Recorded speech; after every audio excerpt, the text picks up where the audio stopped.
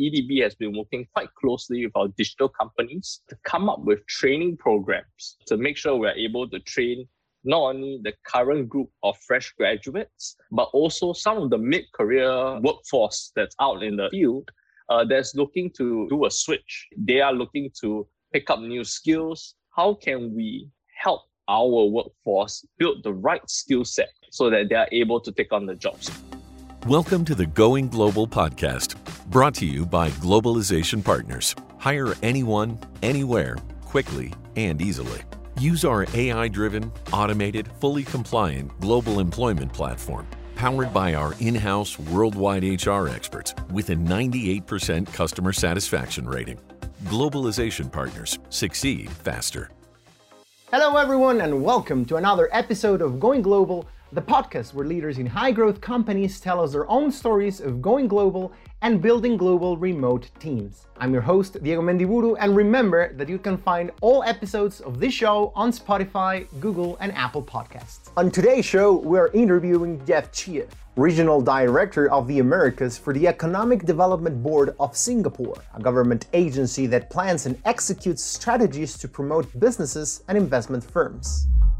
Hello, Jeff, and welcome. Hi, Diego. Thank you for having me on today. Well, Jeff, everyone knows that Singapore is one of the best places in the world to do business. According to the latest World Bank annual ratings, Singapore is ranked 2 among 190 economies in the ease of doing business. What's the story behind that? What's the secret recipe or formula that allowed Singapore to be so high in those rankings? That's a good question.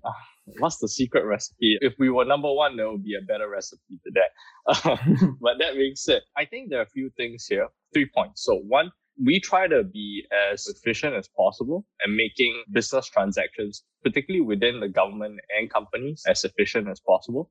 So it can be as quickly as one day where you can set up a business entity in Singapore. So I think that's one. The second thing is we try to consult companies and businesses as closely as possible to understand what are their challenges and what are their aspirations. And that's really where my organization comes in. So the Singapore Economic Development Board, as you say, we formulate strategy and we work very closely with businesses, and we keep that consistent dialogue with them as a close partner within the country to understand how can we be better at providing the platform for them to operate well in Singapore. So, for example, a company that wants to come in that's not familiar with Singapore, what they can experience is really, what everyone else already has built up in Singapore. And then as they come into the ecosystem, as we build that partnership, they also help pave the way for new companies to come in as well. I think that's really one of the things that we try to work on very closely with companies to understand those challenges that they have. For example, in manufacturing, it might be, land space. It might be utilities. And then if it's, services and what else, it might be a labor issue. And we try to work on those problems. And then the last one is really government to government. And this is where we try to make free trade a key priority for Singapore. Singapore has over 70 to 80 free trade agreements with most of the major economies around the world. And the thing that's, I guess, is a bit newer over the last few years is also digital economy agreements. And this is something that we're trying to work as closely with our partners on as well. So if you see those 3 elements, I think that's really what we have been striving towards. And it's a constant work in progress. I think the work is never done. So we have to keep working because challenges, they always appear. So we have to work on what's new and then try to face the new problem. I find really interesting that second point you mentioned about how pretty much you capture best practices from other businesses that have already established themselves in the region. So I was just wondering how open businesses are, or people starting to do business in Singapore, how open are they to share their experience? How do you promote this openness? Sometimes people don't want to share their struggles, and apparently you are able to do that. Please tell us more about that. Absolutely right. It's a lot to do with trust. It's a lot to do with partnership, relationship. It's no different from any other relationship. It takes time, it takes effort, it takes work. And I guess married people will say the same thing as well, right? You have to work on that relationship with your partner. And that's what we do as an organization. So in fact, EDB is older than Singapore itself. And we have gone through this journey of working with companies for a very long time. And when new companies come in, I think there's 2 things. So one, they can see the confidence that has been built up with previous companies. And the other part is, we walk through the journey with them together. So it does take some time. We work together with them, and hopefully we get to a point where we have a very close partnership with a company and we can work through some of their problems, even through challenging times. That's amazing. So please tell us, what industries drive the economy of Singapore? I guess we will be talking a lot about technology companies, but overall, what's the overall picture of what industries have a strong presence in Singapore? Maybe I can ask you a question back. What do you think are the industries that drive Singapore's economy? Obviously, I did my research and I know that it's a hub for a lot of tech companies that can take advantage of this ease to do business, to establish their central offices in order to cover the whole region of Southeast Asia. So I guess, mainly technology companies, but that's pretty much my question. Maybe there are other industries that are not as visible, as the Googles, the IBMs, the Microsoft, that also have a strong presence in Singapore. You tell me. Yeah, Singapore, I think this is the part that may be surprising to most people. Manufacturing actually is the largest contributor to Singapore's GDP. It's approximately between 20 to 25%. And that's really actually our key sector that's been taking place in Singapore. But that has changed over time. Since the early 60s, there was really low value direct labor kind of manufacturing. And if you see Singapore today, it's quite different. We do more high value added manufacturing activities, the likes of your semiconductors, energy and chemicals, biomedical, medical devices, aerospace, precision engineering. This really is where we have been working very closely on and continue to keep actually a very strong focus on. I think the other part of it, the services and the digital industry, and that part has been growing since the 80s. Like you mentioned, your Googles, your IBMs. Some of them have been in Singapore longer, and we have seen, obviously, in more recent years, a much larger wave of technology companies come into Singapore. The last portion, which I think it's still a big work in progress, but we have seen good growth in the last few years, is more of the local innovation piece. We're starting to see more unicorns and local startups in Singapore, the likes of Grab, C Group. We have over 1,000 startups in Singapore, and this ecosystem is starting to grow, a local innovation ecosystem. So there are three things. One is definitely the manufacturing sector. Two is the digital and services side, and we're starting to see the last one, which is the innovation side of the house, which is more local and homegrown. I guess there's a relation between, the big international technology firms establishing in Singapore and this entrepreneurial boom or this entrepreneurship ecosystem that you're telling us is starting to grow exponentially. So what's the relation between those two? I would imagine that a lot of the talent that these international companies like Google, Microsoft, IBM, all others are creating eventually decides to start building their own businesses in Singapore. But you tell us. You're right. That is a relationship. It has taken some time. I don't think we can deny that, but it has formed where it's a growing tech hub. Although we are very proud of our local high growth companies, it's a whole overall ecosystem. And we're happy that Singapore is a digital hub within Southeast Asia that's attracting bright minds and talents. So this ecosystem, as we look to build it, is about building capabilities in Singapore that can continue to serve and grow this industry. So what we have seen over the years is companies coming in, building up talent, and that has sprouted to not just multinational corporations, but also to a local innovative digital ecosystem as well. Let's talk more about talent, because I found this piece of information which was quite striking for me. Apparently there's some sort of a shortage of talent right now in Singapore. I read that Singapore's information and communication sector would need another 60,000 professionals over the next 3 years, but the education system is producing only 2,800 Infocom graduates each year. So what's happening with talent? I mean, we're seeing this hyper connectivity. So I would imagine that a lot of young people are fully digital right now in Singapore. But is there enough people like that in Singapore for these big companies to hire? I think we can look at it in a few ways. So one, I think the tech industry is growing so quickly, right? Which is why we are seeing this huge gap, this huge leap, right, in terms of the number of jobs needed. So that's a good thing, right? There's a very healthy, sustainable, high growth industry that's able to create a lot of good jobs. You're right in saying that, the current education system is strapped in terms of the number of graduates that comes out per year. I think that's a problem that comes in a few factors. One, Singapore is not a very big country. so obviously population size is smaller. And obviously not everyone will go into the digital sector, right? Like I mentioned, manufacturing continues to be very big and that will take up talent as well. Now, that being said, we are opening up more spaces in the university courses so that we can have more people educated in computer science and digital skills. That's one. Beyond that, and I think this is the part where we recognize that talent is not a quick fix, right? We have to take time to build it, and there have to be a few ways for us to work around these problems. One of them is working very closely with companies. Like I mentioned, it's understanding a company's pain points and how can we go about building up the ecosystem and the infrastructure to help them be successful. And this is where EDB has been working quite closely with our digital companies, come up with training programs to make sure we're able to train not only the current group of fresh graduates, but also some of the mid-career workforce that's out in the field that's looking to, do a switch. They are looking to pick up new skills.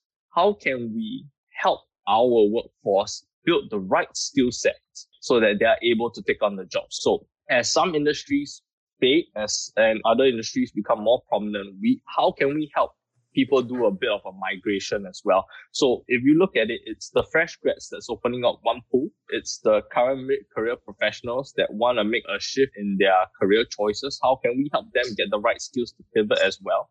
And the last portion is obviously we are an open economy and we continue to want to allow foreign talent to come into Singapore to work very closely with our local core and build a world-class team out of Singapore. Yeah. So these are really the three functions that three pipelines, I would say, that we will look at to support growth in talent. That second point, again, I find it super interesting because I pretty much made that question in another episode of the podcast to a recruitment expert. And I told him whose responsibility will be, or it is, to retrain people. We're talking about, the future of work and the skills required to understand and create new technologies, AI, automation, robots, things like that. And whose responsibility it is, is it the government that has to change all their education plans, from the very first moment someone starts studying? Is it the private sector on its own that has to retrain their own employees? And I find very interesting what you're saying. If I understand correctly, the government is taking the initiative and working with the private sector so they can re-educate and teach new skills to a large group of workers that could be out of a job if they don't retrain themselves and learn these new skills, right? No, so I think one thing is very interesting is that actually, in the workforce, they actually have a good number of people who may have a basic skill set. So let's say they started off in computer science, right? Mm-hmm. But for whatever reason, halfway along their careers, they have found another job opportunity that has led them to a different field and, with a better career prospect. Not every job lasts forever. I think we have to be completely honest about that. And sometimes things change. So what happens when you do have a base skill set, right? And now you're looking, say, well, the digital side of the house is really, really prospering. I want to have a job opportunity there. How can I move there, right? Although, sometimes we may say, the CVs are not as fantastic if you like it to be. How can we then help these people to make a pivot as well? And I think that's where we're looking at it, right? Is that, we actually do have good talent around. Yeah. How do we get them to catch up within a more compressed period of time so that they can move and pivot into a new field? I think that's what we're trying to do. Do you have a name for that program? Because I found that you have at least two programs. One is called Skills Future and another one is Tech Pass. Can you explain more about those two programs? I think, there are a few different things. So I would like to share with you a few of the company programs that have been out there in the Singapore newspaper. So one is the Google Skills Ignition program that we're working with Google. They have announced that they will train up to 3,000 local entry-level and mid-career job seekers in digital marketing and cloud technologies. So this is a program that we've come up with Google to try to train the workforce. IBM has an IM Vitalize program as well in Singapore. It's a 6-month skills training program for mid-career professionals in AI and cybersecurity. They're looking to train about 800 people. And then the programs that you have mentioned on Tech Pass and Skills Future, I think Skills Future is a whole of government initiative. So this is something that's come out from our workforce development group. They are part of the Singapore Skills Future organization.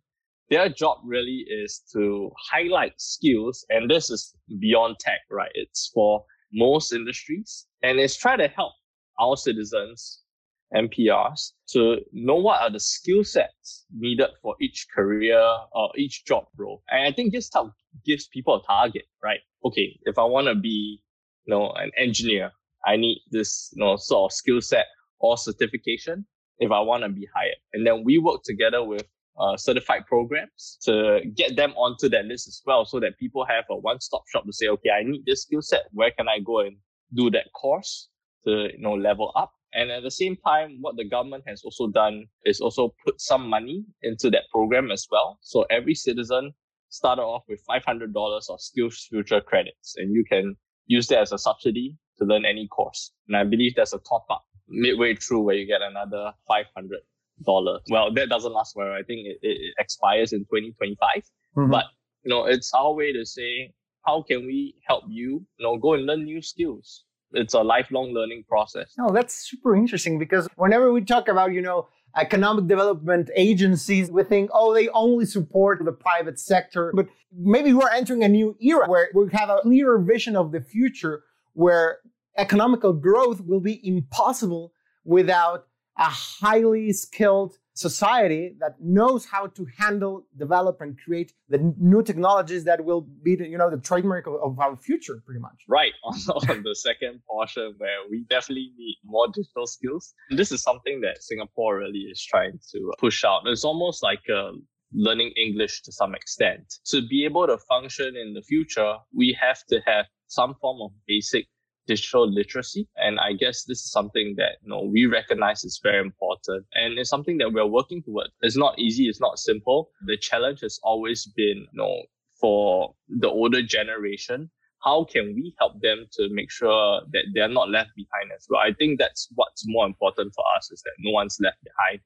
And it's a work in progress, I must say. So it's something that we think is very important. And it's something that we continuously work at to make sure that everyone has an opportunity. Everyone is also being built up so that they have a chance to operate in the future as well. And I imagine, obviously the pandemic and all the remote work revolution or standardization has changed a lot of industries. How has it changed the way businesses and industries establish themselves in Singapore? How has it changed your plans at EDB? What new future will come out of this standardization of remote work from what you've seen already? I think this is very interesting because, the pandemic's not over yet, right? So it's still around. We are still trying to find what is the new normal. In the US, where I'm based, we're starting to see things open up.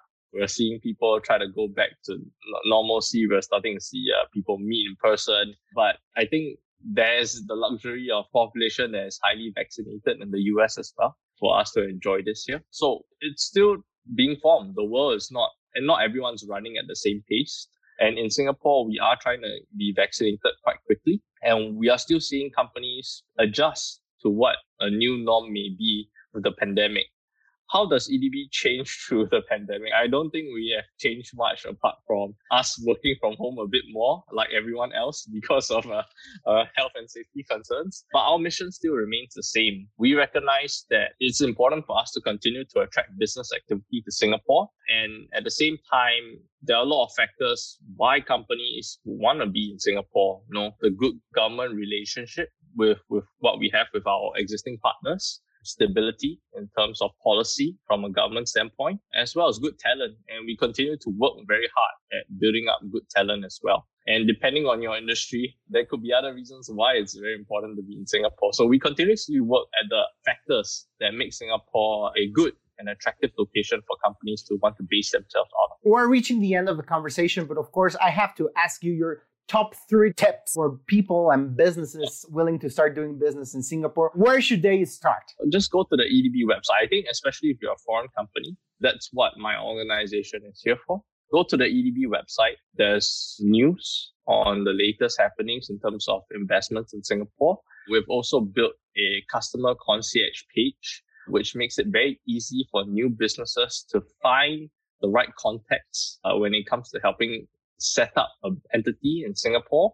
So we've tried to help make it a one-stop shop for businesses to be able to find the right resources quite quickly.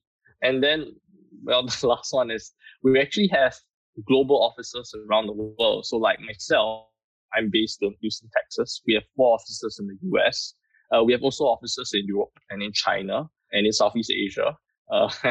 And different parts of the world. And they are my colleagues in these offices as well. And our job is really to engage with new businesses that do not know about Singapore and help them understand the landscape, understand their challenges and objectives, and see how we can work together to help them set up operations in Singapore. So yeah, find one of us. We're all very happy to work with a company to see how we can help them through their journey and growing their businesses in Southeast Asia and Singapore. Just to end up on a personal note, what is the thing you like the most about your job? I think what's most exciting for me is that I'm always in very interesting conversations with companies, and it can be a R&D topic, it can be a manufacturing topic, it can be a HR topic. And sometimes, a lot of times, we're talking about new technologies in their respective industries and seeing how is it possible to use Singapore as a base where we can help develop that capability, that product, and help market it out to the rest of the world, not just Singapore, right?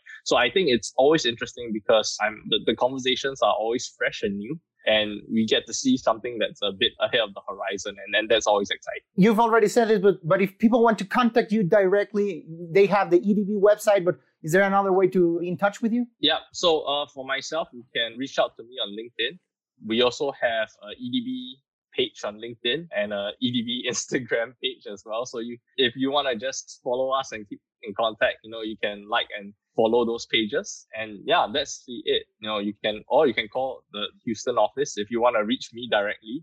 You can always call the Houston office. My contact information is on the EDB website as well. So you can always reach out. Thank you very much, Jeff, for this conversation. It has been really fun talking to you. And I love learning about how, complex it is, the landscape of the future of businesses and how much governments have to be involved in order to create a new generation of highly skilled people that can truly harness, this new industrial revolution we are living that involves not only remote work, but learning about new technologies, like AI, automation, robotics. So it's been great talking to you. Thank you, Jeff. Thanks so much, Diego. Thank you for having me on today. And that's it. This is the end of our show. I hope you enjoyed today's episode. Remember that you can find all past episodes on Spotify, Google, and Apple Podcasts. If you are planning to hire a new global team member, Globalization Partners makes it easy to onboard international talent in a matter of minutes. Go to globalization-partners.com to get started.